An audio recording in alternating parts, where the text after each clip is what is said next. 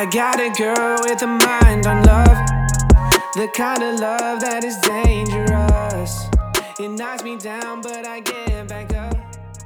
Hey everyone, welcome back to Kevin and the Wu-Tang Clan. Today, I have my good friend Tyler Fern back on the podcast as we talk about soccer and all the things that have been going on the past couple months. The big news with Man City and financial fair play and them getting suspended over the next couple years from the Champions League competition. Also, we touch upon Champions League results on the field in the round of 16. And we also talk about both of our teams, Manchester United and Liverpool, during the Premier League season and what can happen the rest of the way. So, guys, thanks for always supporting, listening. So sit back, relax, and let's give Tyler a call.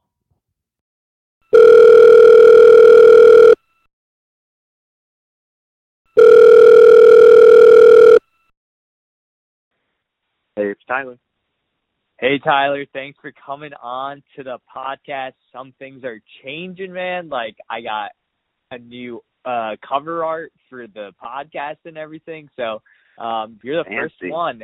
You're the first podcast that I've had since the new change to the cover art. Thanks and shout out to Dave for that. But, yeah, Tyler, thanks for coming on today. We're going to be talking about, obviously, soccer, as always, whenever I have you on. Yeah, there's just been a lot of stuff since we last talked. I know me and Hejun had a podcast a couple months ago, actually sometime in like December, about all the things that were going on in world football, and so many things could change in a matter of 2 months or so. I think we were kind of talking about the implications of Pochettino getting fired, and then subsequently, like what's going to happen with Mourinho at Tottenham. So there's just like a lot of different moving parts.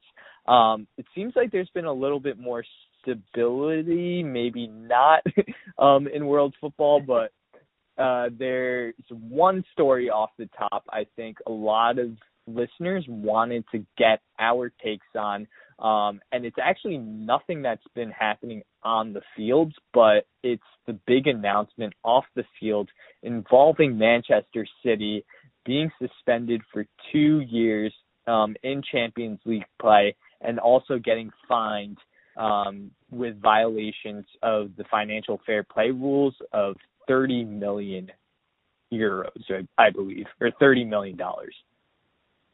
Yeah. I mean, talk about a bombshell announcement.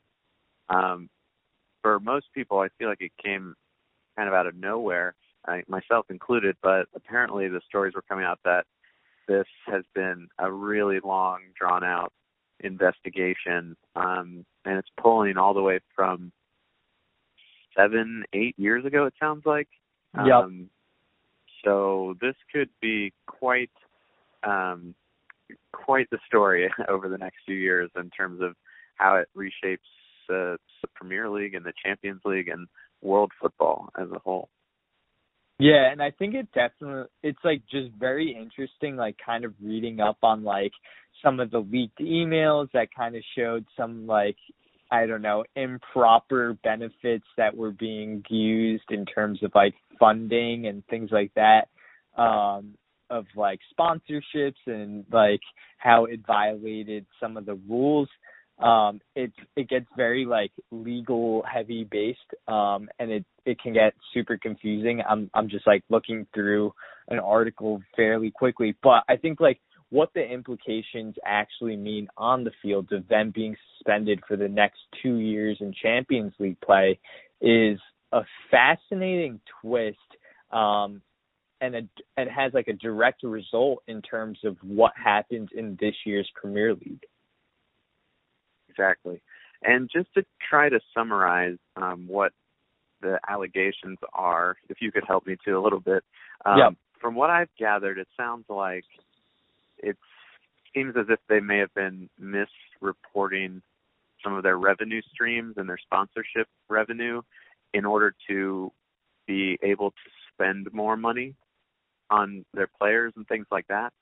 Is that kind of the dumbed down version of it? Yeah, that's like the gist of it, basically. So like, Yeah. I think you summarized it fairly well for like our listeners in terms of like what financial fair play actually is. So financial fair play was kind of put into place so that teams would not overspend and basically go into insolvency and fall apart as clubs because they would overspend on the amount of players and would spend money that they didn't have to spend.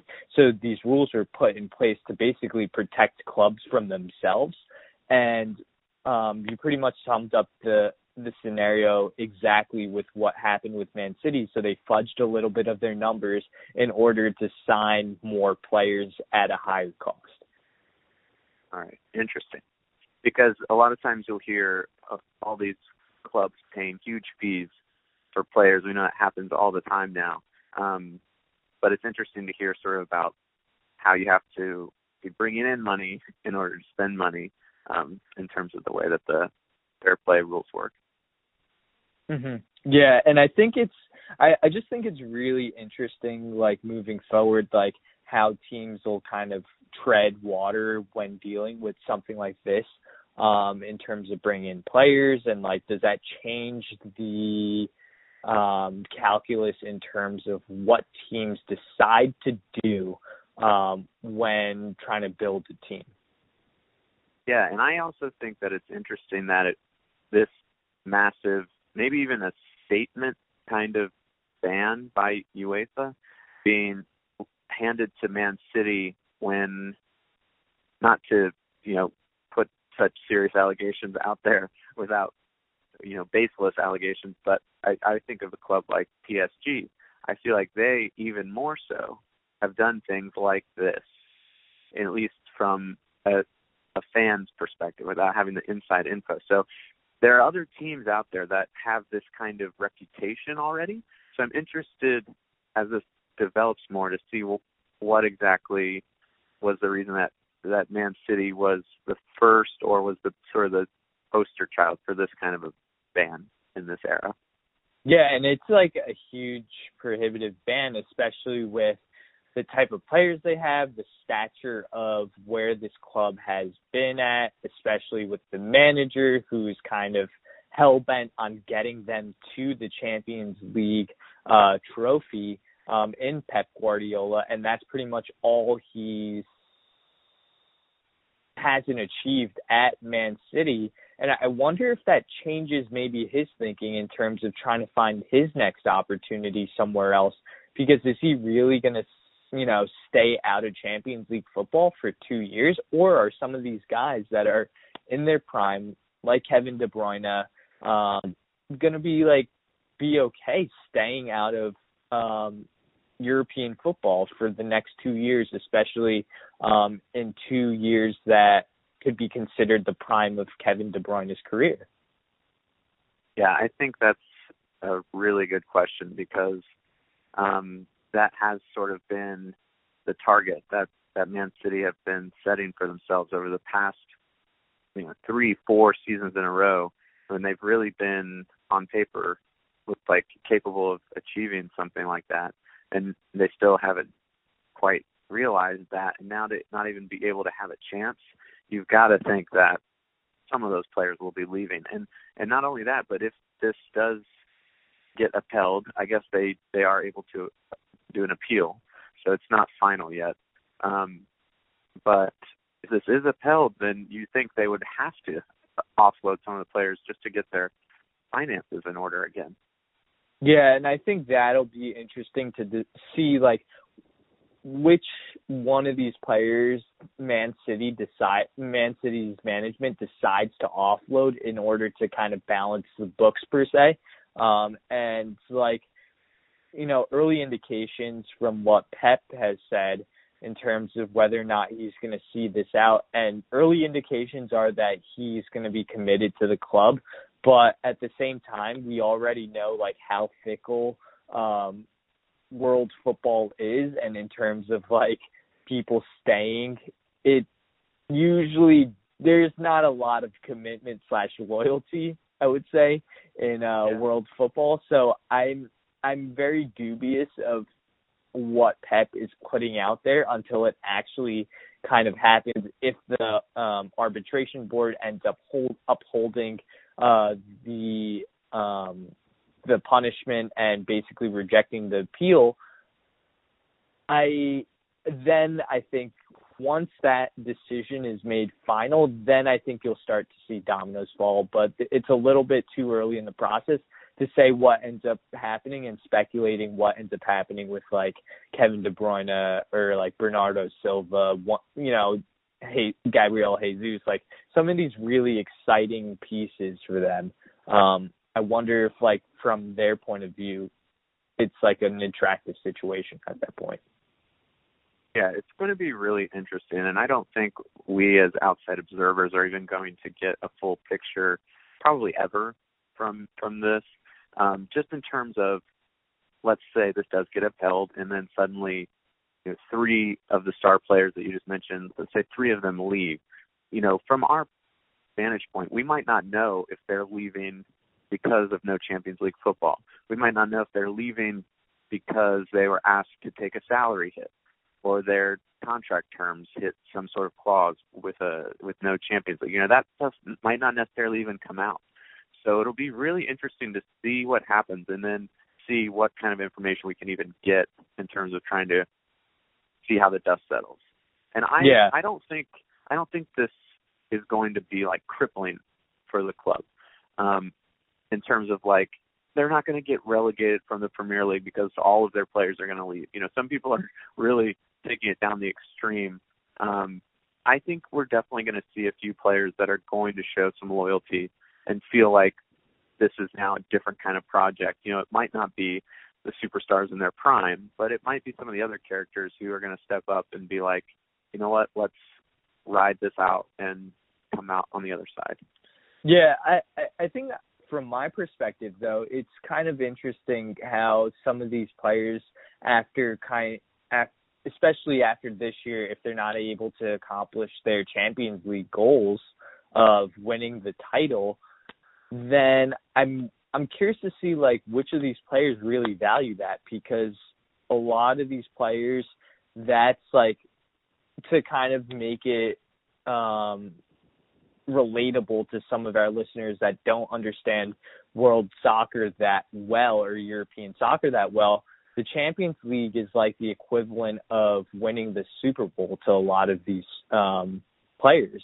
So I'm curious to see, like, does this decision really hamper some of the players' goals, and especially with Man City having that goal being their number one priority, that perspective and shift in perspective and change might be too drastic for some of these players.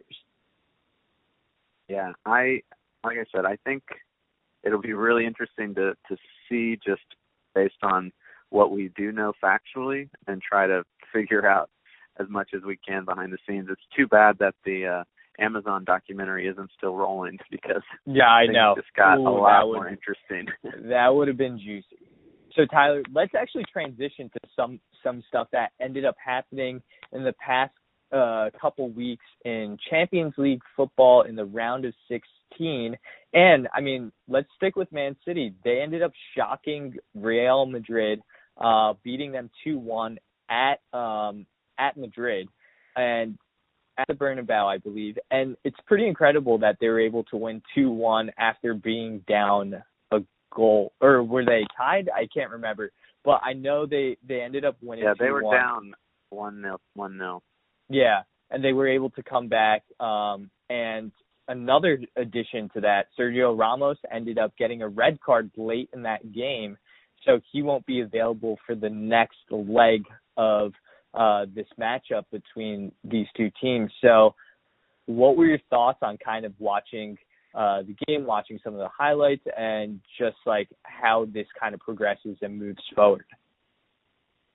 Yeah, so Real haven't been having the most convincing season in the Champions League so far, but they did still look pretty strong. The game was very open, though. I was surprised how back and forth both teams were going. But then not a lot of end product until the end of the game where everything just went crazy. I did hear that they're going to try to appeal that Ramos red card, so that would change things a lot going into the next leg, because although the area on the field where it happened in terms of him basically denying a goal scoring opportunity was there, you have to say that it was very minimal contact, which should, somewhat come into play, I think, in that decision for giving a red. But, full credit to Man City for sticking in and then just capitalizing there at the end when the game was just ratcheted up a notch of an extra level of chaos there. And to get that away win in those away goals, it's going to be huge for them coming back. Yeah, and it's just, let's get to the red card with Ramos. Basically what you're alluding to in terms of the area of the field, to him denying a clear goal-scoring opportunity. If you kind of read it by the letter of the law, that could be constituted as a red card. But that contact was seemingly, at least watching it back over and over again, was so minimal that I was surprised that, was it Jesus that got taken down? I think so, yeah. Yeah, I was surprised that he wasn't called for a possible diving. Honestly, when I watched it in real time, I thought that's what was happening. I thought the ref was marching over to give him a yellow for simulation. Yeah, because it wasn't until I saw, it definitely did, and I was just kind of surprised that was the end result. So I wonder if that appeal ends up changing things, and that's going to play a huge role, I think, in the next leg of the second leg of this matchup, because if Ramos is back in there, I think it kind of changes things, and it gives Real a chance at Man City to be able to, I think, maybe impose their will a little bit more, because I was actually surprised at how open the game was, like you were saying, and how back and forth it was in terms of just some of the lack of, I don't know, maybe not necessarily discipline, but maybe just them feeling it out a little bit more. I was surprised that there wasn't much of that. Yeah, I was also a little surprised with both lineups. For instance, I thought Aguero would definitely be starting. He didn't even end up getting any minutes. He didn't even end up subbing on. So it's interesting from Pep's perspective to trust Jesus and, Bernardo Silva and De Bruyne, obviously solid. But to go without arguably your best striker over the past 5 years or whatever, I thought that was a big call. And then also on Real's side, still Bale cannot get consistent play time no matter how much he does, specifically in the Champions League too. His history of just incredible moments in the Champions League.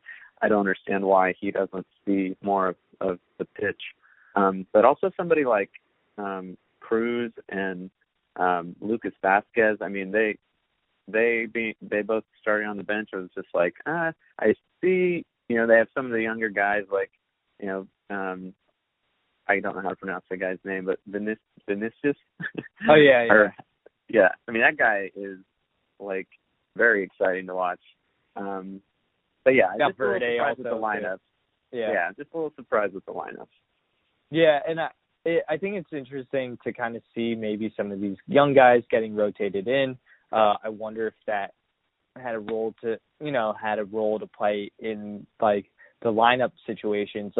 The Jesus one kind of surprised me as well, with Aguero not starting. You'd kind of think this is the guy at the club, a lot of experience on the road. You would think Aguero would get that time, and Jesus was the one that ended up coming up huge for them. So it was a really interesting battle of wits there.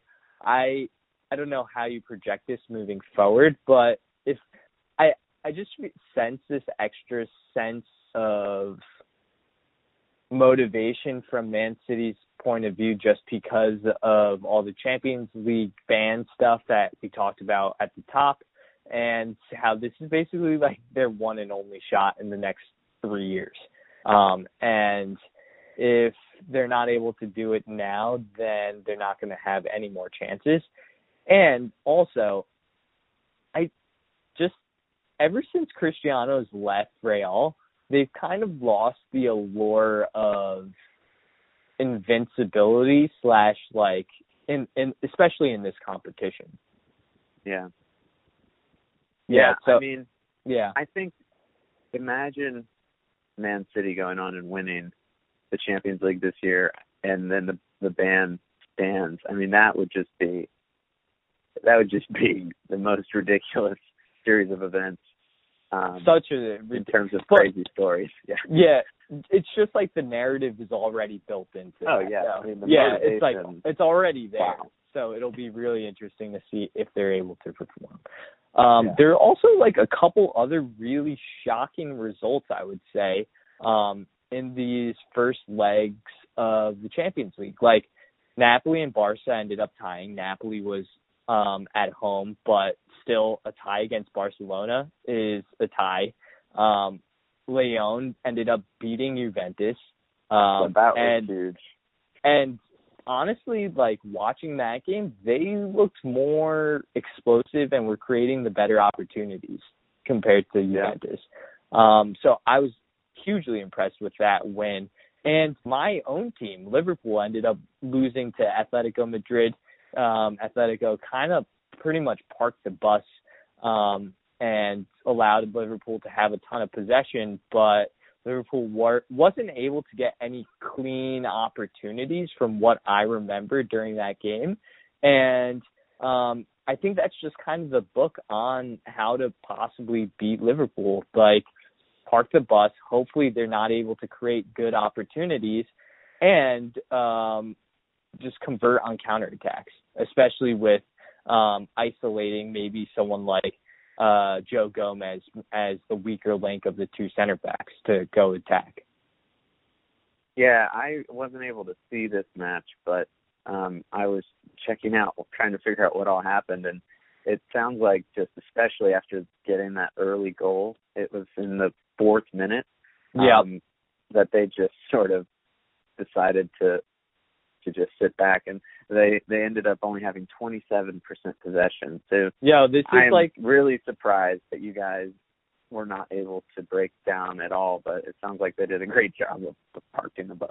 Yeah, and I was about to say, this sounds like when you rattled off the possession stats, it sounded like one of our games in college when you would dominate the FIFA possession in FIFA, and then I would score like a cheap goal somehow, and basically like defend for my life. So that's pretty much what the game was.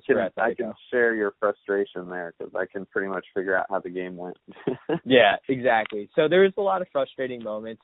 Honestly, though, everything past, or in addition to the season Liverpool's having in the Premier League is pretty much gravy, honestly. Yeah. And it's like this, it's such a weird sense of confidence at this point that I have in this team, especially with all the hurt, all the troubles that I had been through in the past. I would say probably close to 10 years of being a pretty supportive Liverpool fan. Yeah.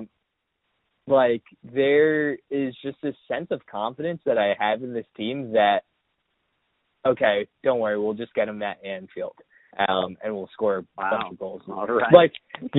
Not that it's the worrisome part is they're gonna have the same exact strategy, pretty much park the bus and hopefully get a goal on the road, that crucial away goal.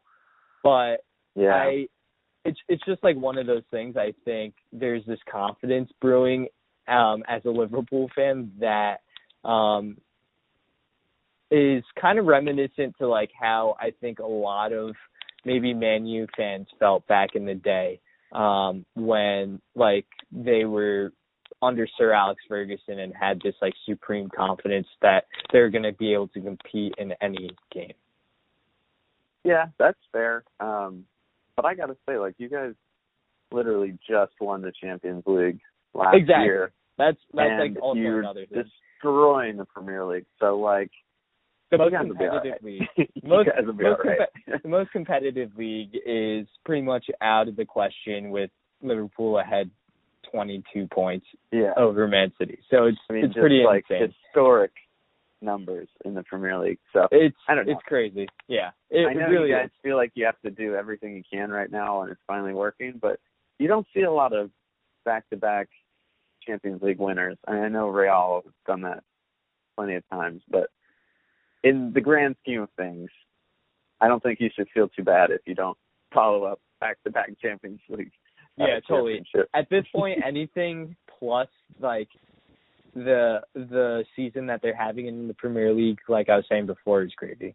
So let's kind of like shift our attention to the Premier League. Actually, I think one of the really interesting portions of what kind of flows from what we talked about of Man City's like financial fair play suspension, what ends up actually happening is it opens up like this, I guess, really interesting / like amazing race for this 5th spot that has the potential to be that 4th Champions League spot for the Premier League because of Man City's suspension. And guess who's sitting at number 5 right now?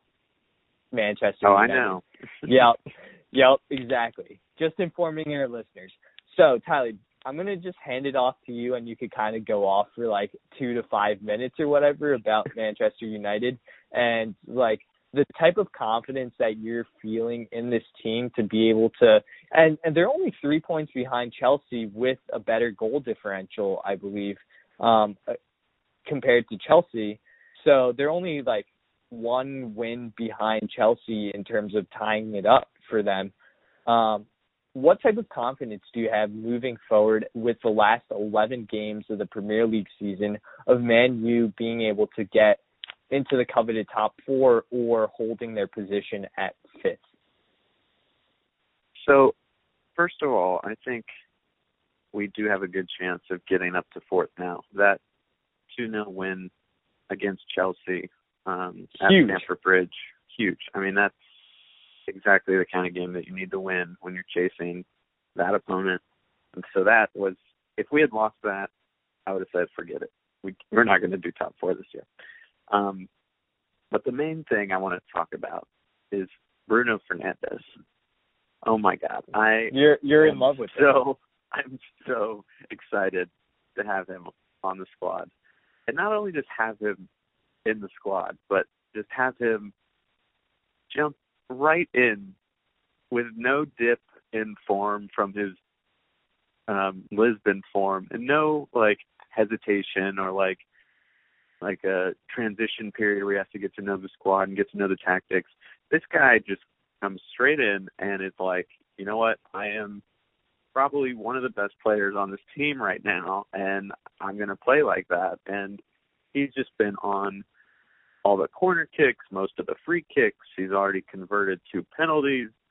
He's putting forward through balls into space that no one seemed to be able to do that before he arrived. And it's just been like so refreshing. Even just signing him in the January window alone is something I didn't even think was going to happen because of our history of kind of waffling big transfers over the past 5 years or so. They gave me some confidence over the summer with our signing of Maguire and Wan-Bissaka and all that, but we just sort of had a history lately of messing up or getting really screwed over in the deals that we want to get done. So that, first and foremost, was a huge win. And then for him to acclimate and just jump right in the team and have such a big effect from the start has been such a great feeling. And it has started to feel like we are now able to string some wins together, which is one thing that we were struggling so much with. We were just so inconsistent. We would win a game, and then it was usually against a top 6 opponent. We would win, and then we would lose right after to a team fighting relegation. And then we would get 3 draws sprinkled in there too, and it was just so inconsistent. And so I'm just hoping that we can ride this wave, finish strong, and just end up in the Champions League again next year. Yeah, and I think one of the things that I kind of was looking forward to was like how they would deal with this Watford game. Like this, I think it was this past weekend. Yeah, this past weekend, and how they would deal with this Watford game, because like they're coming off that really good win against Chelsea at Stamford Bridge. And this was like typical, like what we've come to kind of expect out of Man U at this point, where like they would have the great result on the road and then they would kind of come home and then like disappoint. And I was wondering if like they would kind of put their foot down a little bit, especially with Watford like fighting relegation. And I was like pleasantly surprised that they ended up having a pretty solid game and winning 3-0 in that matchup. And I think like the Bruno Fernandes signing has been so helpful for like basically what we've been kind of like talking about all years, like past like year and a half or so of like what Man U needs to fix this club. And like he has that perfect combination of movement / intelligence with the ball in terms of like playing those through balls, creativity, and like attacking prowess. Basically someone like what we wanted out of like Paul Pogba, but who hadn't 100%. been able, Yeah. like who hadn't been able to quite do it in the position and the system that Man U had been employing. And it's just like a huge difference out of like what he's been able to do and unlock out of the system. Like I remember just like watching his first minutes during the game, and I forget what game he debuted on, but like he was like ripping shots and like taking like, even though like they weren't really on target or anything, he was just like having the confidence to like take those shots, which Man U hadn't been doing, like, which was really weird from like a Manchester United team. And that's what I was like really impressed with, that he had the confidence to be able to do that, and he wasn't shy about taking on that responsibility. Yeah, that was the Wolves game that ended up being 0-0. But yeah, I'm pretty sure, I haven't looked into this actually, but I'm pretty sure based on what I remember seeing after each game so far that he's just dominated the stats for Man United every single game since he arrived. I mean, it's only been 4 or 5 games, but yeah, he's just, like you said, just the confidence to not worry about the pressure that was on him with the big fee, coming to a bigger club and all this pressure when the team's struggling. And, he's got this expectation where he's going to start to be part of the, the turnaround, the rebuild, and then to just put yourself right in the middle of it and just flourish has been such a rewarding experience for once. And when you touched on Pogba, I was actually going to say something similar, because it's like when we've seen Pogba when he's really in form, and Pogba obviously on his day is one of the best players in the world, but for whatever reason, and I don't want to get too much into that, that's more for when Hedgen and I can get into a big argument, but yeah. I don't want to get into the reason of why Pogba has been inconsistent, but just more the fact that he has been so inconsistent, and then not even talking about how his injury has sort of plagued him for this entire season. So to have somebody who's looked like he can deliver this kind of creativity and this energy and quality game after game, I'm just like, I'm over the moon. Yeah, and it was like this weird thing, because like Man U has been searching for that type of guy, but they didn't really have the right personnel to play that type of person in their system. Like they were trying trying Juan Mata out there, like basically in that like number 10 kind of role, like off the striker. He might have been able to do it 5 years ago, but like right. where he's at right now, at his stage of his career, he's not the guy that you're basically relying on to produce offensively the way Man U really needs someone to produce in that position. And Fernandes has been able to do that, in such an encouraging sign. And it's, I think, leading to a lot of rumors as to whether or not Pogba gets, let go this offseason during this summer transfer window and goes somewhere else, which is fascinating as well, because it'll be a second time leaving Man U in basically with like all the expectations he had, him kind of leaving the club in, I wouldn't say like a disgrace, but just like, I don't know, like with like so much unfulfilled potential. Oh, definitely. Yeah. I mean, I was reading an article the other day that was sort of inspired, I think, by the financial fair play news that was saying that United is going to be in a position over the summer where they need to offload one of their bigger players. And it sounds like, if this article is to be trusted, that it's kind of falling between Pogba and De Gea, actually. Which is going to be an interesting, if that is true, that's going to be an interesting debate, because honestly, I think at this point, I would honestly be okay with either of them leaving. Interesting. Just because, did not expect De Gea, yeah, I mean, De Gea's been there for like 9 years, I think, or 8 or 9 years now. Something pretty extraordinary for the amount of interest and rumors that have been following him his whole career, especially when he was, for a few years, the best keeper in the league. But I feel like he's just been a great, loyal servant to the team. So I wouldn't have any hard feelings if he left now. He has had a dip in form over the past year and a half, but I mean, he's still great. That being said, I know we have backup and youngsters come at the ranks, like Henderson at Sheffield, and then Romero to stand in place to help transition. I mean, he's very good.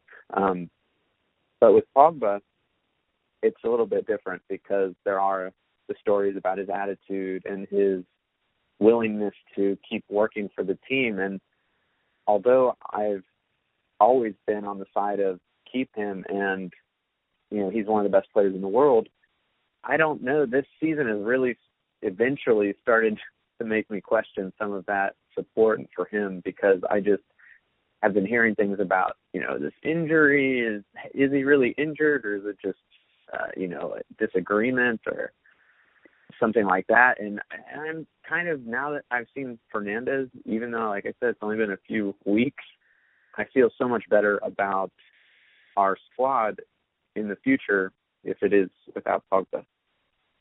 Yeah. Isn't it weird that hot take. Yeah, sorry. Isn't it? I just think, like, it's weird that basically Hedgeron is kind of right at the end of all of this. I know. That's what I'm saying. It's a hot take that I basically am switching my position. But, so I mean, it is what it is. Yeah. It's just like, I think with what naturally ended up happening, especially with Fernandes kind of coming into the fold, there is this inclination now to let Pogba kind of go, because there's been someone to take and step up and fill the role that Pogba was supposed to fill, even though Pogba might be the far superior player in comparison to Fernandes. It's just he hasn't been able to produce at the level that Fernandes has been able to do in this short amount of time. So, and I think if it's kind of eased those fears of letting someone like that go, because there's that natural replacement. Exactly. And like I was talking about earlier about our inability to sign our real targets over the past few years, I mean, without Fernandes, looking forward to a squad that didn't even have Pogba, I mean, that's why I was always very much like, we have to keep him as long as we can, because, like, what are we going to do if we don't even have Pogba? Like, Yeah, It did it not would have look been good, and I wasn't confident that we could sign a big target. But now that we have, and it's like, okay, now I see a way forward. And you weren't necessarily wrong about that assertion either. Like, I just feel like if you got rid of Pogba without having someone like Fernandes replacing him, it was looking pretty empty there in terms of I mean, you saw how we've been playing the past, the first half of the season without Pogba. Exactly. Without any depth. Right. I actually do want to look into the future of Man U, pretty immediate future in terms of who they have coming up on the schedule, which I think is going to determine whether or not they make the top four. They have 4 games coming up in the Premier League. Their next 4 are going to be against these top to mid-level teams that pretty I think schedule. Yeah, it's a pretty tough schedule in terms of like who they have coming up. So they have this weekend, they have Everton, who, while haven't been having like an amazing season, they're solidly mid-table, and they themselves have a shot at the number 5 spot in the league. They're not that far off if they get hot at the right time. So Man U goes to Everton, Goodison Park to play.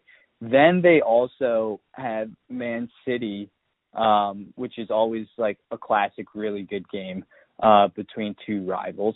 Then the game after that is at Tottenham. So like that's also not an easy game, even though Tottenham has been down, especially with a lot of the injuries that they've been dealing with in Harry Kane being out long term. It looks like Son Heung-min's going to be out for the rest of the season as well with a broken wrist or broken arm, I believe. So they're kind of shuffling and trying to figure out what they can do in their attack. And then they have Sheffield United, who's been a really fascinating story this year, who's been really solid, and they're probably the shock surprise of the Premier League season, with them, fighting for a Champions League spot. So these next 4 games for you guys is going to determine whether or not, I believe, whether or not you guys make the Champions League for next season. Yeah, I think, just like you said, I mean, this is going to be huge. I really feel like if we lose 3 of these games or something ridiculous, I'm going to be like, all right, I take it back. We're not top 4. It's like, Kevin, about posting that podcast. Right. But I'm not going to back down from my optimism, because I do feel like we're in such a good run of form right now that we're up for the challenge. And like we said earlier in the podcast, like especially this season, we have been getting results in the tough games. So I don't want to just fall back on that and say like, oh, well, we win all of the tough games. Like, it's going to be hard. And especially going against City with all of these extra emotions and motivations like we were talking about, and a Mourinho rematch. I mean, Sheffield, also one of the best defenses in the league this year. So luckily they'll be without Henderson in goal, since he can't play against his parent club. But yeah, this is going to be make or break time. And I just hope that we don't get any more injuries. I heard today that Martial got pulled out of the Europa League squad due to an injury, and I didn't hear any further update. So there's one already. But McTominay started today, so he is a huge person to get back in the lineup, because he was having an amazing year before he got injured a few months ago. So hopefully we keep our squad strong through this run, and I think if we have everybody that we have right now still available, I think we're going to make it through. Well, there's definitely confidence there. I think that is nice to see, especially after the first half of the year that Manchester United fans had to deal with. And for them to be 5th right now is fairly remarkable. It hasn't been a good league a good season for the whole league, pretty much. Yeah. Yeah, definitely. And there's like, I would say 1, 2, 3, 4, 5, 6, 7 or 8 teams basically fighting for that 4th and 5th spot, the coveted 4th and 5th spots in the league, especially with Man City being suspended for Champions League the next couple of years. So those 4th and 5th spots are so valuable. And like reading off some of these teams like Everton, Burnley, Arsenal, Wolves, Sheffield United, Tottenham, Man United, Chelsea, like there's a good mix of like traditional powers, but then also like these upstarts like Wolves, like Sheffield United. Burnley is like an interesting name too, that could kind of make some noise in these last 11 games of the year to see whether or not they can kind of take that next step. And I'm not that I'm not rooting for Man United, because I'm not, but Sheffield United team is like, it would just be an amazing story, especially after them getting promoted last year, to make it to the Champions League, especially if they're top 4, because they're well within striking distance there. They're literally 1 point behind us. So. Yeah, totally. Yeah, so anything could happen. Yeah, definitely anything could happen. Would be interesting. On the flip side of things, Tyler, I don't know if I should pain you in terms of like cornering you to talk about Liverpool, but Liverpool, it's almost amazing. And at this point, it's kind of like, will they or won't they follow in the footsteps of, you know, the Invincibles and be able to finish off this year undefeated? They've gone through 27 games thus far, and they've won 26 of them, and they've tied your Man U team. And I won't hear the end of it if that's the only the only draw of the year. But Tyler, like, how realistic is it for them to kind of go through this season unscathed? Well, I mean, first of all, I don't think there's anything to talk about with Liverpool. I mean, the story's over, man. They did it. It's crazy. I'm just giving you a hard time. No, it's so weird though, because at the same time, like, there's not that excitement of like. It is pretty crazy. It's like very anticlimactic, because they can finish it off in the next 4 games. Like, if they win the next 4 games, they're champions already. And it's like, it's Watford, Bournemouth, Everton, Palace. Like, that's very realistic, let's be honest. Yeah, it's crazy, honestly. It's difficult. I'm not used to feeling like this with Liverpool, because normally there's always a chance for them to mess it up. Mm-hmm. So I don't really know what to do with myself anymore when I'm just like, oh, they actually did it. They're doing it. They're still doing it. But just to, you know, be devil's advocate, yeah, I think they could still lose a game. Why not? I mean, they lost to Atletico. You know, they've got City still to play. Yeah. I think Arsenal, Chelsea, like, there's some chances for something to happen. I mean, even the West Ham game, I thought was going to be the end of the run for sure. Like, okay, here's the Liverpool that we know from the past few years. And then they turned it on in the second half, and I was made me eat my words. pleasantly surprised. But they were putting a lot of pressure on West Ham, and I kind of expected them to, like, tie it up. I didn't expect them to, like, go out and win it, so that was really impressive for them to do it. I think the one game that I would be a little bit worried about if I were Liverpool is actually that Everton game. Kind of like, really, I'm circling that, because even though it's like a rivalry matchup and like you would expect Liverpool to get up for it, they're gonna have a Champions League match like 4 days before that against Atletico, and they're gonna be expending a lot of energy, obviously, with them being down a goal in aggregate.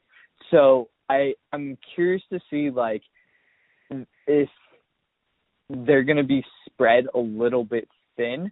It'll be interesting to see if that affects the lineup in that match. Right. So and you guys have to maybe pull on some of your depth, which Klopp doesn't normally really do. No, he's been sticking with his guys, and they've pretty much had a set lineup, especially with that back four. Like Joe Gomez has kind of solidified his spot right next to Van Dijk in that center back position, and Klopp has exclusively moved away from anything that that approaches Lovren or Matip. He stayed pretty far away from those guys and has stuck with Gomez. I mean, there aren't any complaints for me, especially with the way they've been playing. I think a key injury, actually, Jordan Henderson's going to be out for the next couple of weeks with a hamstring muscle type of injury, I believe. Interesting. And I think that was one of the key reasons why during the West Ham game there was a little bit of a struggle in terms of them finding their rhythm, because I believe Henderson creates a little bit more of does a little bit more defensive work moving back, and it doesn't all just fall on Fabinho. And I think Henderson just does a better job of tracking back compared to Naby Keita, who went and replaced him in the lineup. So I think that might be my only worry as to how this lineup looks. But other than that, offensively, I have really no complaints about this team at all. And yeah, the lack of the captain presence on the field you can't discount the importance of that. Yeah, squad that's, like you said, has been so consistent. It's kind of crazy that I'm giving Jordan Henderson praises after basically I've made a 180 on him ever since Champions League success. So it happens. It's fine. it's pretty crazy. So club legend right there, Jordan Henderson. But I will say, it's interesting that you called out Everton, because I wasn't really thinking about that one. But they have really been playing a lot better, and I don't know. I could see that they're definitely gonna be fired up for it. So you never know. I still think Man City's gonna be even more fired up, and they're just probably going to give you guys trouble. I think City's going to win that game. Just calling that now. Yeah, I mean, it's going to be a tough game. It's going to be away on the road. So I don't expect it to be an easy game at all. So we shall see. It's one of those games that you kind of toss your hands up and flip a coin, and you're just all right, we'll see what ends up happening. But especially with Man City, and I'm sure they're not going to go down easy, especially with all the implications that are happening in the background and in the periphery. I can't imagine them going down easy. And honestly, by that point, Liverpool might have their foot off the pedal, because they would have wrapped up the league if they won their previous four games. So that's also a distinct possibility as well. There might be a lack of motivation, but honestly, at that point, I think Klopp pretty much goes for it to close it out, because if they're able to close out this run, they're pretty much the best team in the Premier League ever, if they're able to close it out. And not even just that. I mean, they're looking at records in Europe, history of European leagues. Exactly. Yeah. So at that point, you kind of just have to go for it, and then are all right, boys, you're taking the whole summer off, basically. Right. So I think that's kind of the driver of that motivation. So always it might happy. just be the Man U fan in me, but I do still see a blemish on the horizon wherever it comes from. I don't quite believe that they're going to find a way to win every single game, but we'll see. Also, a quick shout out to Everton for grabbing Ancelotti. I mean, that's a huge get for them. That kind of reminded me when Ranieri went to Leicester. I was like, where did this come from? But I mean, it's been so far so good. So yeah, it's just wanted to call that out. It's just a really interesting marriage between manager at where he's at in his career, kind of like going to this club that is like been solidly mid-table like throughout the time that I followed the Premier League, and whether or not they're going to be able to take the next step up with Ancelotti, who's been like one of the best managers in the world. And I mean, think, they have a decent squad, so it's like, yeah, they do. Maybe now they can make something happen. Yeah, I know. Like whether or not like the names on this, the team sheet are going to be able to translate on the pitch. That's going to be like the fascinating thing. Tyler, let's actually get into one bit of American soccer news before we actually talk to you about your fantasy Premier League success. So sounds good. The one guy that I did want to talk about, and we could have kind of rolled it into like the Champions League matchup stuff, but this youth movement going on in Dortmund has really helped United States soccer, especially with the development of Christian Pulisic and him eventually moving on from Dortmund to Chelsea. But now there's this new American kid. I don't know if you've ever heard of him, Giovanni Reyna, who is the son of former U.S. men's national team captain Claudio Reyna, and he has been getting minutes at Dortmund, and he got Champions League minutes at Dortmund, and he ended up supplying an assist to Holland. Yeah, as he scored a goal against PSG in their Champions League matchup and them winning 2-1 at home. So it's just impressive that a 17-year-old kid is like basically sent onto the pitch as a sub to change the game for Dortmund against that PSG team, and it's just an encouraging sign for U.S. soccer. Yeah, that's amazing. I mean, 17 years old. Yeah. The fact that we don't even really have proper like academies in the U.S., and yet, there's still young kids playing in Europe in the Champions League from the United States is just insane.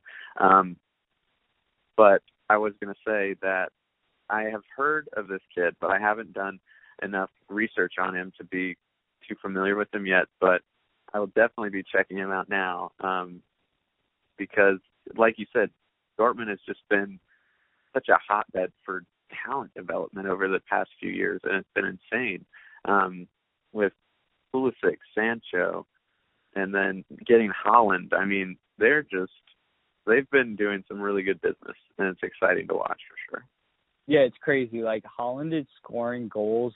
Like, the really, like, surprising thing about him is that he's basically scoring goals at a better rate that he was scoring them at, like, in Austria. You know what I mean? Yeah. So, like, it's just, like, incredible that he's been able to keep up the production at a higher level of playing field, like at a higher level of play. And I'm just extremely impressed. Like, he was in talks of possibly coming to like the Premier League and stuff like that. And the fact that he's been able to produce at this type of level, I wouldn't be surprised if like these huge teams end up calling eventually. Yeah, I mean, we were linked with him. I was getting excited about him because I thought he was still under the radar enough that we actually might be able to pull that off. But of course we didn't. But maybe someday. I mean, he's still just a kid too. So give him a few years and then maybe he'll decide to come back over. But it's interesting. I was just pulling up some more information on Giovanni Reyna, and it looks like he actually was with the New York City FC Academy for the past like 4 years. So it looks like that might be sort of a signal of maybe more things to come, because I think that's the biggest gap that U.S. soccer still needs to fill, is just getting really strong youth systems in play to actually help us as a nation be more competitive when it comes to international competition still. Yeah, totally agree. And I think Gio Reyna's dad, Claudio Reyna, was the sporting director at NYCFC during his time. That makes sense. During his time there. So, like, he was definitely getting the most out of his development on the club team there. Yeah, that'll help. Right, that'll help for sure. But he's definitely proven on his own in an environment like Dortmund, like, you're not going to get, like, any free passes there. And he's been able to perform and exceed expectations in the opportunities that he's been given. So it's been highly impressive to see that. And I guess just, like, one of the questions is, like, and a lot of his playing style is pretty similar to, like, a number 10 role type of thing. And I think that's something that the U.S. team has been kind of looking out for. Because Pulisic his probably best position is out on the wing.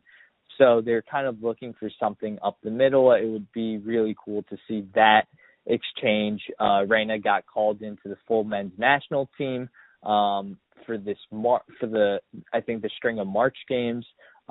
This U.S. Olympic qualifying effort is going to happen, God willing, with, coronavirus hopefully not taking out the possibility of the Olympics, but that'll be really interesting to see in the next month or so whether or not the U.S. can qualify.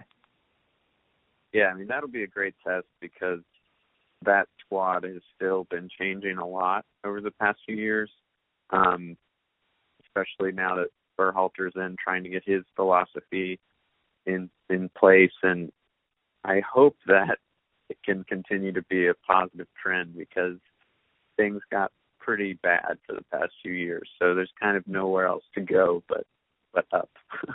Yeah, totally agree. I mean, they were already calling for Berhalter's head in terms of, like, wanting to let him go. So right. It got that bad because basically it couldn't have gotten worse, especially after that Canada loss. Once they lost to Canada, it was getting a little sketchy there.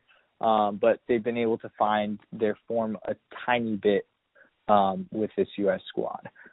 So it'll be really interesting to see, like, how these players fit together going forward, especially, like, with someone like, Tyler Adams is coming back healthier now, was injured for a while. Weston McKennie's kind of cemented himself at Schalke.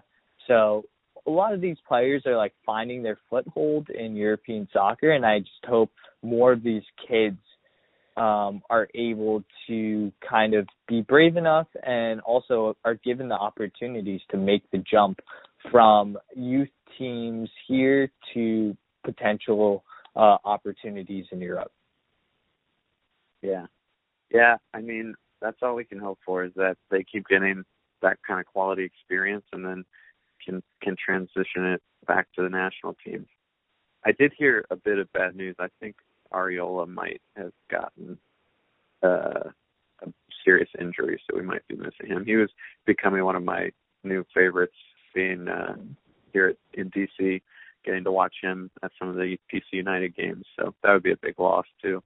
Mm-hmm. Yeah, he kind of locked down one of the winger roles under Berhalter. So I think that'll be one of those, like, questions as to how Berhalter addresses that.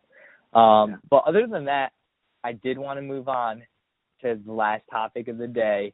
I know you're chomping at the bit, Tyler. Talk to me about this fantasy football run that you've been going on, Fantasy Premier League run. It's been honestly incredible. So, Tyler, I'm going to set it up for you, and then you can kind of go off.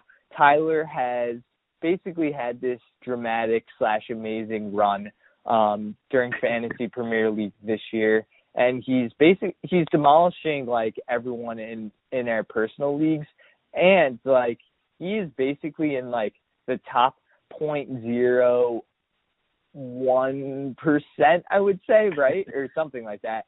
He's something like that. Yeah, he's very close to the top of the Fantasy Premier League standings. I'm actually going to pull it up right now. I believe, let's see. I out of 7+ million people right now, just to give everyone context, I'm in 600,000 place. So Pretty not solid. bad, pretty solid, honestly. But Tyler, on the other hand, he is in the top 10,000. So he is within the top 10,000. So it's pretty incredible to even get to that level, especially with the increased popularity of this fantasy Premier League game. And the fact that he is 365th in the United States, it blows my mind, honestly, that he's doing this well. So Tyler, why I set it up for you, what have been some of the keys to your success? Well, first of all, I was thinking about charging a appearance fee just for my time if we were going to talk about fantasy. I mean, because, he is a top 10,000 player now, so, he needs appearance fees, he needs bottles of water, and, for me to treat him out, even though we're doing this remotely. So, 100%. yeah, exactly. So he has a lot of appearance demands.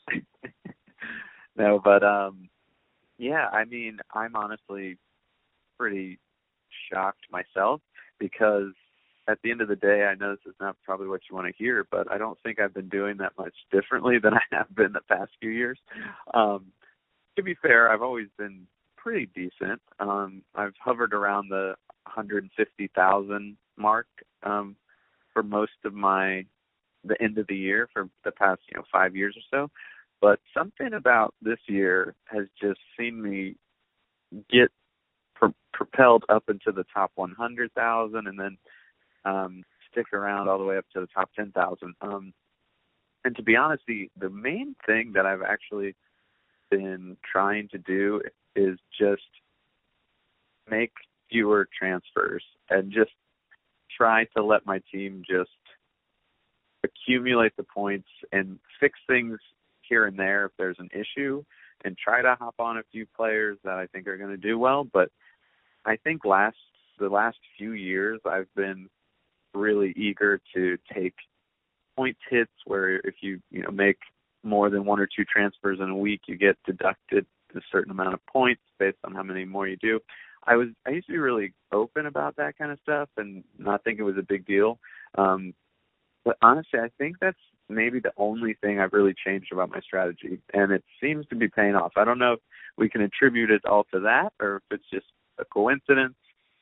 But whatever it is, I'm going to try to keep writing this out and try to finish as high as I am now and not drop back down to the middle of the pack before the end of the season. Totally agree. From what I've gathered, it seems like less tinkering, just more trusting in what it is that you already have and letting it roll with some of those guys. So it's been a really fascinating and cool thing to root Tyler on because he's so far ahead of everyone else that it's basically like Liverpool in real life. Right, exactly. So basically everyone else is playing for second. And I'm honestly close to second place. So there's a possibility you made some significant moves yourself. Exactly. So I've made some dramatic movement upwards where I believe earlier on in the season I was close to last in this league, and now I've climbed my way. I was in third last week, but I've dropped down to fourth. But I've dramatically made some improvements, and I have a realistic shot at getting to second place by the end of the year, I believe. 100%. Yeah, it's just definitely really tight from 2 through 7th. 2 through 7th. Yeah, exactly. 8th even. Yeah, 2 through 8. But yeah, you used to be at the bottom of that pack, and now you're right up there along the top. So, I think the league as a whole is getting stronger every year as people just keep doing it year after year and start to learn a little bit about what the best strategies are. Right. Yeah, and I gotta just, be like, honest. I think knowledgeable. it's a lot of luck. There's a certain Tyler, don't point. say those things. That won't be good No, for your I future appearance gotta be fees. honest. It won't be good for your future appearance fees. Like, clearly I was doing something right to finish, like, consistently, top 150K or whatever. But I feel like once you start getting up to, like, the top 10,000, it's just, there's some luck involved, let's be real. Totally agree. I think, like, just, like, knowing, like, basically getting lucky with certain players or captaining the right guy pretty much every week to increase that total point output is the really key and crucial things that make, like, a good player in Fantasy Premier League a great player, or a player that scores a lot of points, and being able to capitalize on those types of opportunities. Tyler, is there, I'm basically picking at some of your knowledge here, but Let's do it. Is there a player for the rest of the season that you feel like might outperform what he's been able to do so far? So I want to give Bruno Fernandes a quick shout out, just because I was very excited about him, obviously, and I felt like I was very biased as a huge Man United fan. So I wanted to watch his first game before I brought him in my team. I didn't want to bring him straight in. But that being said, after I watched his first game, the first thing I did was transfer him into my team. Because it's always more fun, I think, to have at least some tie to your team that you actually support. And I had not really had Manchester United players for this whole season because they haven't been very reliable in getting points for fantasy. So, like, to actually get excited about a Man United player in fantasy again was it was just something I had to jump on. And so far it's paid off. So I would definitely keep an eye on him. I know we talked about those fixtures are going to be difficult, but he literally is all over the ball for like 90 minutes. So if anything is going to happen, I feel like he's going to be involved. So I would definitely keep your eye on him. Other than that, honestly, I think you just got to load up on these Liverpool players. I've had 3 for as long as I can remember now. That seems to have been helping me a lot. Doubled up on their defense because they just look like they're going to keep a clean sheet every game. And I pretty much left the armband on Salah a lot. I was captaining Vardy when he was going through his run, but I think you've just got to stick with what you know is going to work, and not try to overthink it, Right, and make like huge swings or like take advantage of matchups. Yeah, just captain like Salah, or if you have Aubameyang, or just don't. I mean, obviously, if people are far behind, they're going to want to try to do something crazy to catch up a lot of positions. But I feel like just consistently throughout the year, if you just go with the more reliable players, so to speak, it might be the way to go. Totally agree with you there, but that might be previewing for me a differential captain coming up. Right, so it could be. Who knows? Yep. So be on the lookout for that this week. There's a huge hint there for you, Tyler. So Tyler, thanks for coming back on to the podcast. Always nice to have you. Thanks for imparting your knowledge on Fantasy Premier League and how things go there. And thanks for giving me your comments on like everything about Man U and where you see the outlook of this team. Always good to have you on. So thanks again. Yeah, man. Thanks for having me back. I know it's been a while, and as you said, so many crazy things have been happening. So we'll have to see where all this ends up and then talk about it again. I hope you hear this message and I hope it makes you smile. Don't worry about me, baby, cause I swear that I'll be fine. I got a girl with a mind on love, the kind of love that is dangerous. It knocks me down, but I get back up. And I'm addicted, I can't get enough.